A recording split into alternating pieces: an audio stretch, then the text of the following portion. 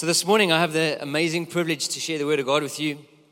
How many of you have been super challenged over the last few weeks by reading the red letters of Christ? Is it just me? I've been amazed at the depth that is in the Word of God. I've been amazed at the teachings of Jesus. I have been amazed that I've been humbled, I've been inspired, I've been challenged, and sometimes I've almost been a little bit fearful at how strong the words of Jesus are and that they are still as relevant today as when he spoke them at that beautiful Sermon on the Mount a few thousand years ago. The second reason that I love this bit is that in the book of Matthew 16 it says, "And you are Peter." Now for those of you who don't know, my name is Peter. And it says, "And you are Peter, and on this rock I will build my church, and the gates of hell will not prevail against it." It has nothing to do with me.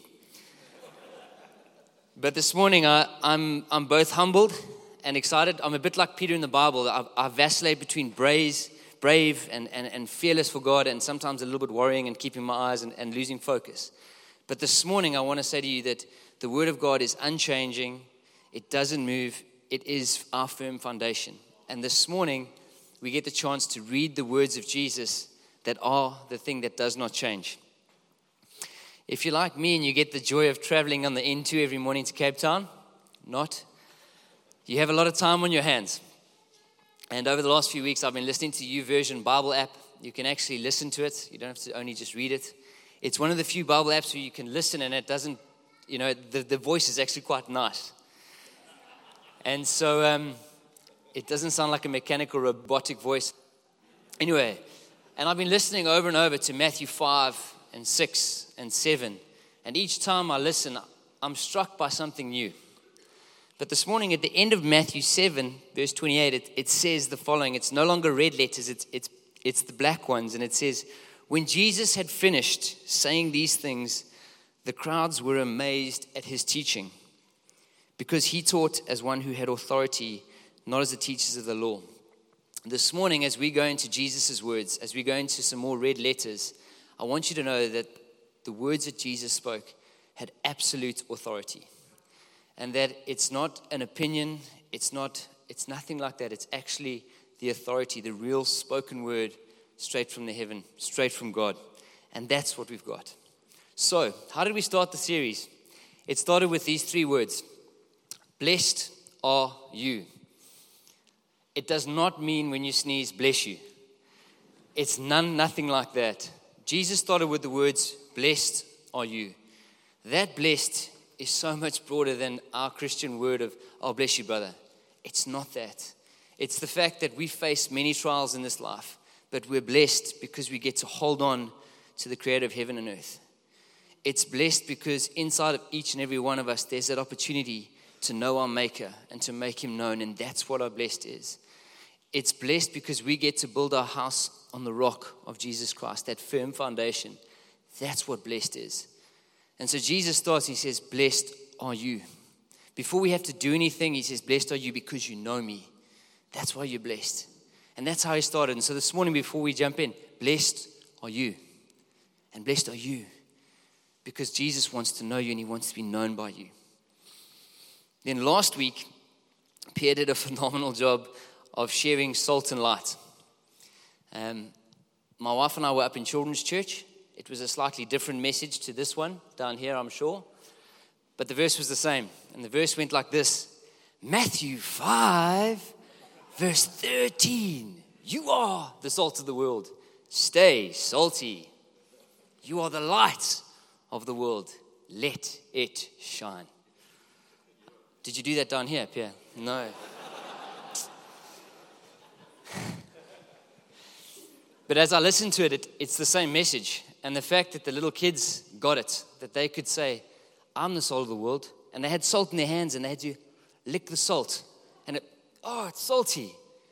How many of us are like that? That when we go out into the world and the world tastes that, they're like, ooh, that's salty. Because as Pierre said last week, we're there to change the culture. We're not there just to be the consumers of the culture. And then we had a little headlamp and you turn the headlamp on and you're like, oh, that's bright. You're the light of the world. Let it shine. We're not here to retract the light of God. We're here to reflect the light of God and to say, Lord, as your light so shines, let me shine it out to the people around us.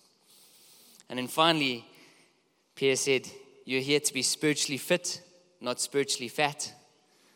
And how many of you got Discovery Active Rewards? These are your 600 points every day. Read your Bible, pray, spend time in the Word, and share God's message, and you get your points. There's no free smoothies, but there's a passage to heaven. And really, that's the spirit of that. And with that as a background, God then breaks it open. He starts getting practical with us. He says, how do we go from us knowing this message of God to living it to the world around us? And so this morning, I had the privilege of sharing on the spirit of the law of God and the spirit of reconciliation. It's a bit of a long passage. So I've got it on the board. Please follow with me. And here we go.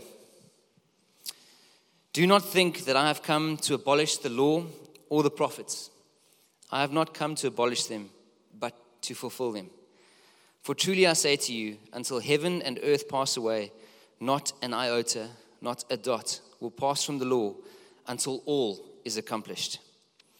Therefore, whoever relaxes one of the least of these commandments and teaches others to do the same will be called least in the kingdom of heaven. But whoever does them and teaches them will be called great in the kingdom of heaven. For I tell you, unless your righteousness exceeds that of the scribes and of the Pharisees, you will never enter the kingdom of heaven. You have heard that it was said to those of old, you shall not murder, and whoever murders will be liable to judgment. But I say to you that everyone who is angry with his brother will be liable to judgment. Whoever insults his brother will be liable to the council, and whoever says you fool will be liable to the hell of fire. So if you're offering your gift at the altar and there remember that your brother has something against you, leave your gift before the altar and go. First be reconciled to your brother, and then come and offer your gift. Come to terms quickly with your accuser while you're going with him to court, lest your accuser hand you over to the judge to the guard, and you be put in prison. Truly, I say to you, you will not get out until you've paid the last penny.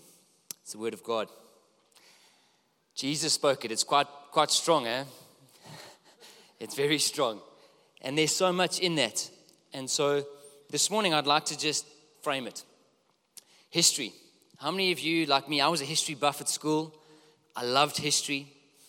And I loved history for a couple of reasons. I loved the stories of old. I loved the way that things came together and people would win and lose in battles and all that. But why I also loved it is that history often tells us something for the future. Now, if you're like me, your Bible's made up of two parts. There's a big chunky part in the front of the Bible called the Old Testament. Okay? It takes up more than the skinny section in the second half, which is called the New Testament. You can read the Old Testament as well, and you can read the New Testament. But the Old Testament is around God creating something so beautiful. He wanted to have time with us. He created the world. He created us. And he wanted to have intimate relationship with us. The story is then that we forsake God and we walked away from him. And the whole Old Testament is around crying out to get back to that point of being with Christ and being with a relationship with our Father. And the Old Testament talks about the coming of a Messiah that is so great and so powerful, he'll reunite us with our Heavenly Father. The New Testament starts with the birth of that very person, the Lord Jesus Christ, who broke out of heaven so that he could come and meet with us, so that we could once again have a relationship with our Father. And then the New Testament then says, but I'm going to prepare a place for you. Because I love you so much, I'm going to break out of heaven so that I can show you how to get back to a relationship with the Father. And that's what history is about. And that's where Jesus stands on the Sermon on the Mount, and he starts with the words that, blessed are you, and I have come. Jesus is fulfilling all of those prophecies. And we get to verse 16, he says, do not think that I've come to abolish the law or the prophets. I have not come to abolish them, but to fulfill them. I tell you the truth, until heaven and earth disappear, not the smallest letter, not the stroke of a pen will by any means disappear. How many of us think that the Old Testament is law and the New Testament is grace?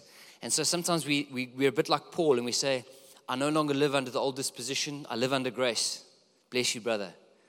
God's coming, Jesus is coming to say, that's not it. I did not come to change the law. I didn't come to give you something new.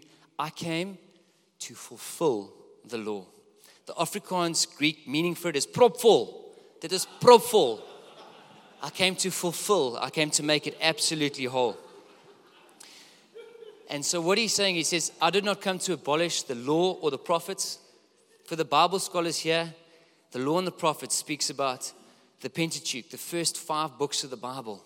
And then the prophets talks about all the minor and major prophets in the books of Samuel and Chronicles. In essence, that first 2/3 of your Bible, Jesus says, I've come to fulfill every single thing that was written in that Old Testament. I didn't come to fulfill the big themes of it. I didn't come to just say, well, you wanted a king, here's one. He came to fulfill every single line that was written in the Old Testament. Isn't that powerful? Isn't that amazing that our God has come to fulfill that? Secondly, then God says, I have come. Imagine sitting there, 12 disciples, and God is saying, hey guys, remember all that stuff that was written about over those thousands and thousands of pages? I came. You know what we were promising? I came. I came for you. And for you and for you. Those promises that you held on so tightly to, here it is in flesh and blood in front of you. I came. I came not to abolish them, not to undermine them. I came to fulfill them, to make them real, to deliver them. If I was one of those guys, I'd be like, oh my goodness, he came for me. He came for me. And Jesus left no debate as to why he came. He came to fulfill every single little line of what was written in the Old Testament. So Jesus came to fulfill the law. And that means that this is super important to him. That the law of Christ is super important to Jesus. The second thing he came is to reveal love to us. When I read that passage of scripture many times, he doesn't speak as if he's a far off God. He doesn't say, the Lord. He speaks, I have come. If I look through that passage of scripture, it says words like, I have come. I say to you. I tell you. God loves us so much that he wanted to have a personal relationship with us. He didn't say that my Father sent me in this moment. He said, I have come. This was my choice to come so that I could have a relationship with you. If you want to build your house on the rock or your life on the rock, choose me because I came first for you. And so Jesus reveals that love to us. And then he goes into a strong sentence, a very strong sentence. In verse 19, he says, anyone who breaks the least of these commandments and teaches others to do the same will be called least in the kingdom of heaven. But whoever practices and teaches these commands will be called great in the kingdom of heaven. Oh my word. Oh my goodness. How's that for a warning shot? He's saying to us, appreciate the law, understand what's written in it, abide by it, because in it is life, in it is power, in it is strength. And you know what? There's actually a cost to following me. In that moment, I believe Jesus is saying there's a cost to following me. You have to know what I'm about. You have to get to know me. You have to understand what the desire of my heart is for you and for the people around you. A disciple's life is one of learning and constantly learning to follow Christ. None of us are there. Is anybody in heaven yet? No. So until we get there, let's keep learning about Jesus. Let's keep following him. Let's keep reading his law. Let's understand it. Let's apply it. Let's bring life to it. And then he says in verse 20, until you surpass the Pharisees' righteousness. That must zommel you. You know, the Pharisees were the really religious people of the time. They're those guys who would wake up at the exact time every day and follow all of the right rules every single step of the day. Don't eat this, don't do this, brush your hair like this, go to bed like this, you know. Don't do this at this time. And on Sunday, you can't pick the grain and you can't heal and you can't do this and you can't do that. There's a lot of laws. You know, it's a bit like the chore list in some of our houses, you know. You got to pick this up, do this, do that. But Jesus is saying something that must have shocked them. But what Jesus is actually saying is he's saying, what I don't want you to do is superficially fulfill all of the exterior laws. I don't want you to follow a set of rules all of the time. What I want you to do is I want you to live out the spirit of the law, which I'm going to birth within you, so that you're not doing it because I don't need to do this, and I don't need to do that, and I don't need to do this. I'm abiding by the law because I do want to love, and I do want to reach out, and I do want to live Jesus to the world. And therefore I don't murder, and I don't kill, and I don't steal. And it's about the positive heart of what Jesus was trying to say to them, as opposed to all the minutiae of the law. Let's fast forward in the Bible to the book of John. And Jesus is about to ascend into heaven. And he says something amazing. He says, all of this I have spoken while I'm still with you. But the advocate, the Holy Spirit, whom the Father will send in my name, will teach you all of these things and remind you of everything that I have said to you. Peace I leave with you. My peace I give to you. I do not give as the world gives. Do not let your hearts be troubled. And do not be afraid. Jesus is saying that I give you the law. I give you this manual. It's an amazing manual. Read it. It's amazing. It'll bring you life. But he says, I come and I also give you the Spirit of God. I give you the Holy Spirit, which will reinforce and make alive in you all of these things that are living in the law. And so Jesus was really saying, guys, I came to reveal love to you, not so that I could have more laws. No, I came to reveal love to you so that those laws could be made real and expressive and full of power. And so Jesus said, then the next part I say is that those laws are life-giving. And that gets us to the first example here of the spirit of reconciliation. Verse 21, it says, you have heard it was said to people long ago, do not murder, and anybody who murders will be subject to judgment. But I tell you that anyone who's angry with his brother is subject to judgment. On this side of the scale, we've got murder. I'm not going to ask you to put your hands up, but I'm hoping there's not too many of you in this room. Murderers? No? Okay, good. Right. On this side, Jesus is saying, but I don't even want you to be angry. How many of you have been angry? How many of you have hurled insult? This week, as I was preparing the sermon, I wrote it beautifully on the plane on Tuesday night. I then got off the plane and realized that my laptop was no longer in my possession. And I was angry. And I was preaching on anger. Thanks, God, for that lesson 101. And what God was saying is that in Exodus 20, the 6th commandment is, thou shalt not murder. That's a pretty straight line. It's a far outpost of where we shouldn't go. And God brings it way closer to us, and he says, I don't even want you to be angry. This seems a lot harder than that. That's like, I won't do that. I'm a nice guy. I would never do that. But when the taxi cuts me up, I'll definitely choose some choice Afrikaans words. And here we're angry. And God is saying to us, this is the same. This is the same for me. I don't even want you to be angry. I don't want you to get to the point of anger, because the slope from there to there is a slippery slope. And the words that you're choosing here may defile someone for years and years. There are many of you here who sit with the angry word that was spoken over you as a child, and you're unable to get rid of it. It was a word that was spoken harshly by your parents or by someone who you loved, and you can't get away from it. And God's saying, something died inside of you when someone spoke an angry word over you. They insulted you. And so God's saying, this is the highest standard.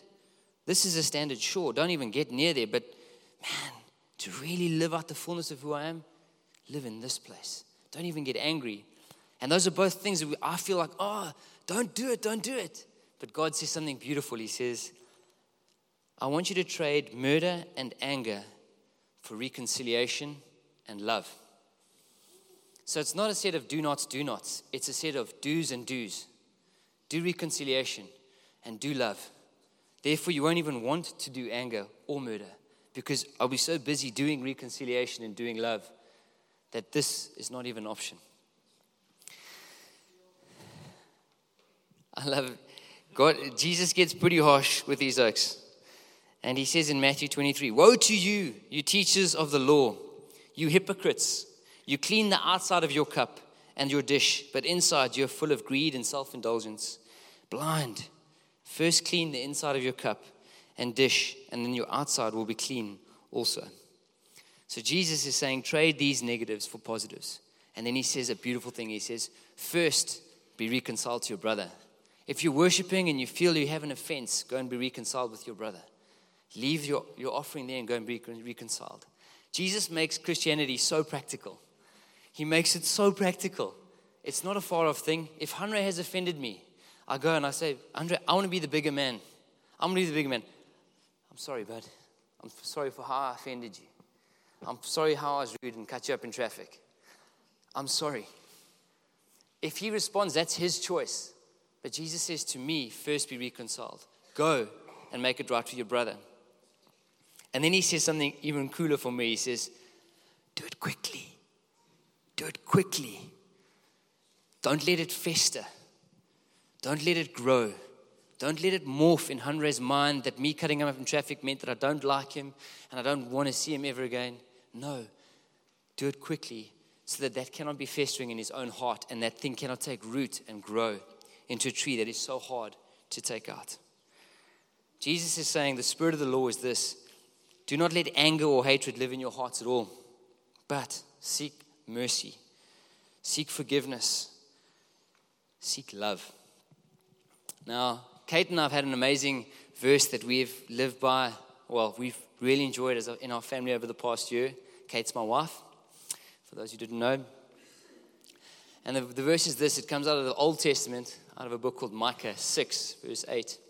And it says, what is required of me, O Lord? What is required? And simply it says, to do justice, to love mercy, and to walk humbly with your God. I'll make it very practical. I've just read a book. If you know me well, you'll know that I kind of like sport a lot. like a lot. And I still think I'm 20 and still strong and fast. Not. But I love sport. And I've just finished reading A.B. de Villiers' autobiography. So this is not a spiritual example. It's a very practical one. And A.B. in his book, it starts with him batting at the Wanderers in the Bull Ring. And he bats in innings where he makes 149 runs off 44 balls, hitting 16 sixes. It was a whirlwind. The cricket world had never seen it before. And in the book, they asked him, was that your greatest innings? And he says, nope. My greatest innings was when I was a young boy and I was batting to play out the day against my two big brothers in the backyard. He had a passion for the game. The book carries on, and you see A.B. playing in the IPL. Now, for those who don't know, the IPL is the Indian Premier League. At the moment, it's the biggest cricketing tournament in the world. There are thousands of fans in every game. Between 30 and 60,000 fans flying flags. And A.B. de Villiers went out to bat, and he's out there to bat, and he's in India. He's a little boy from Bella Bella up north. Bella Bella is not a very big place. And he's playing his cricket, which he loves, and he's playing in India. And the next thing in the crowd, he hears, A-B-D, A-B-D. And he thinks, I'm a little oak from Bella Bella. Who are they chanting for? And let me tell you this. A.B. de Villiers is probably one of the most technically sound batsmen in the world. He understands the laws of cricket. He gets it. You hit the ball really hard, it goes over the rope. But secondly, he has a love for cricket. He's passionate about it. He enjoys it. He loves it. And then the third part is that he involves everyone in it. And he gets them excited about it. So much so that thousands of fans from another country are cheering for a little boy from Bella Bella, saying, you can do it. We might not want your team to win, but we want to see you play. How much more for us as Christians? We have the law of Christ. We have this law, this precious law that Jesus gave us. And inside of it are the rules and the structures on how to play the game called Christianity. It's not even a game, it's a lifestyle. And inside there's the law. And secondly, there's a love, because Jesus said, I came for you. I came so that you could have this. I love you so much. And there's the relationship part of it. And then the third part is he says, live it out. Take those laws, take this spirit, take this love, and then live it out practically in the world around you. And I'll give you how to do it. I'll tell you, be reconciled. Don't be angry. Love. And you know what the beautiful thing is? When we play the game really, really well, when we play with all of our hearts, trusting the Spirit of God and the law of God, and we say, Lord, make much of this. You know what the crowd shouts? They shout, Jesus! Jesus! The hope of the world. I couldn't play for a greater game than that. I don't know a greater game than that. I don't know anything worth more than playing so that Jesus gets the glory. And that we get everybody involved, not just the guys in the middle, but everybody involved in the praise and the glory of God. And that is when we take this thing and we make it real to our hearts, and then we practically live it out to a world that is around us. That, for me, is what it is about. And so, finally, I'd like to say to you that in Matthew 22, hearing what was said, the Pharisees got together, and one of them, an expert in the law, tested Jesus with this question. He said, "Teacher, what is the greatest commandment of the law?" And Jesus replied with this: "Love the Lord your God with all of your heart, with all of your soul, and with all of your mind. This is the first and the greatest commandment. And the second is just like it. Love your neighbor as yourself. All of the law and all of the prophets hang on these two commandments." Suddenly, the entire 2/3 of the Old Testament gets a little bit simpler. Because God's saying that all of it hangs on this, is to love the Lord your God with all of your heart.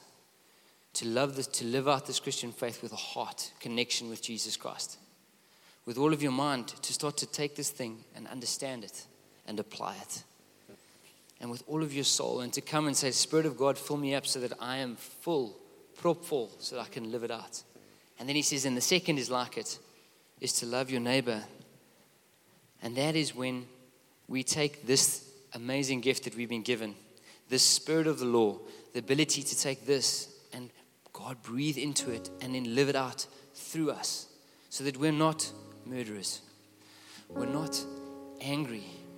In actual fact, we are loving reconcilers of people to Jesus.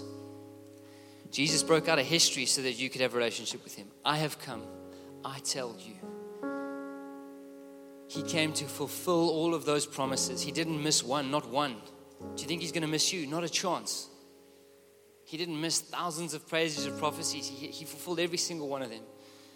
And this morning, some of you have had an angry word that was spoken over you, and you're battling to reconnect with God because this thing's just chowing me on the inside. But God wants to connect with you so that you can connect with others and bring them into a real relationship with him. And the challenge is this, is that you leave here today and it's your job to reconcile.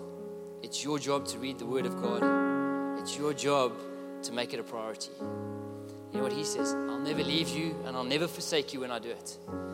And so when you go and do that and when you go to be reconciled, you know, it's cool. He's with you.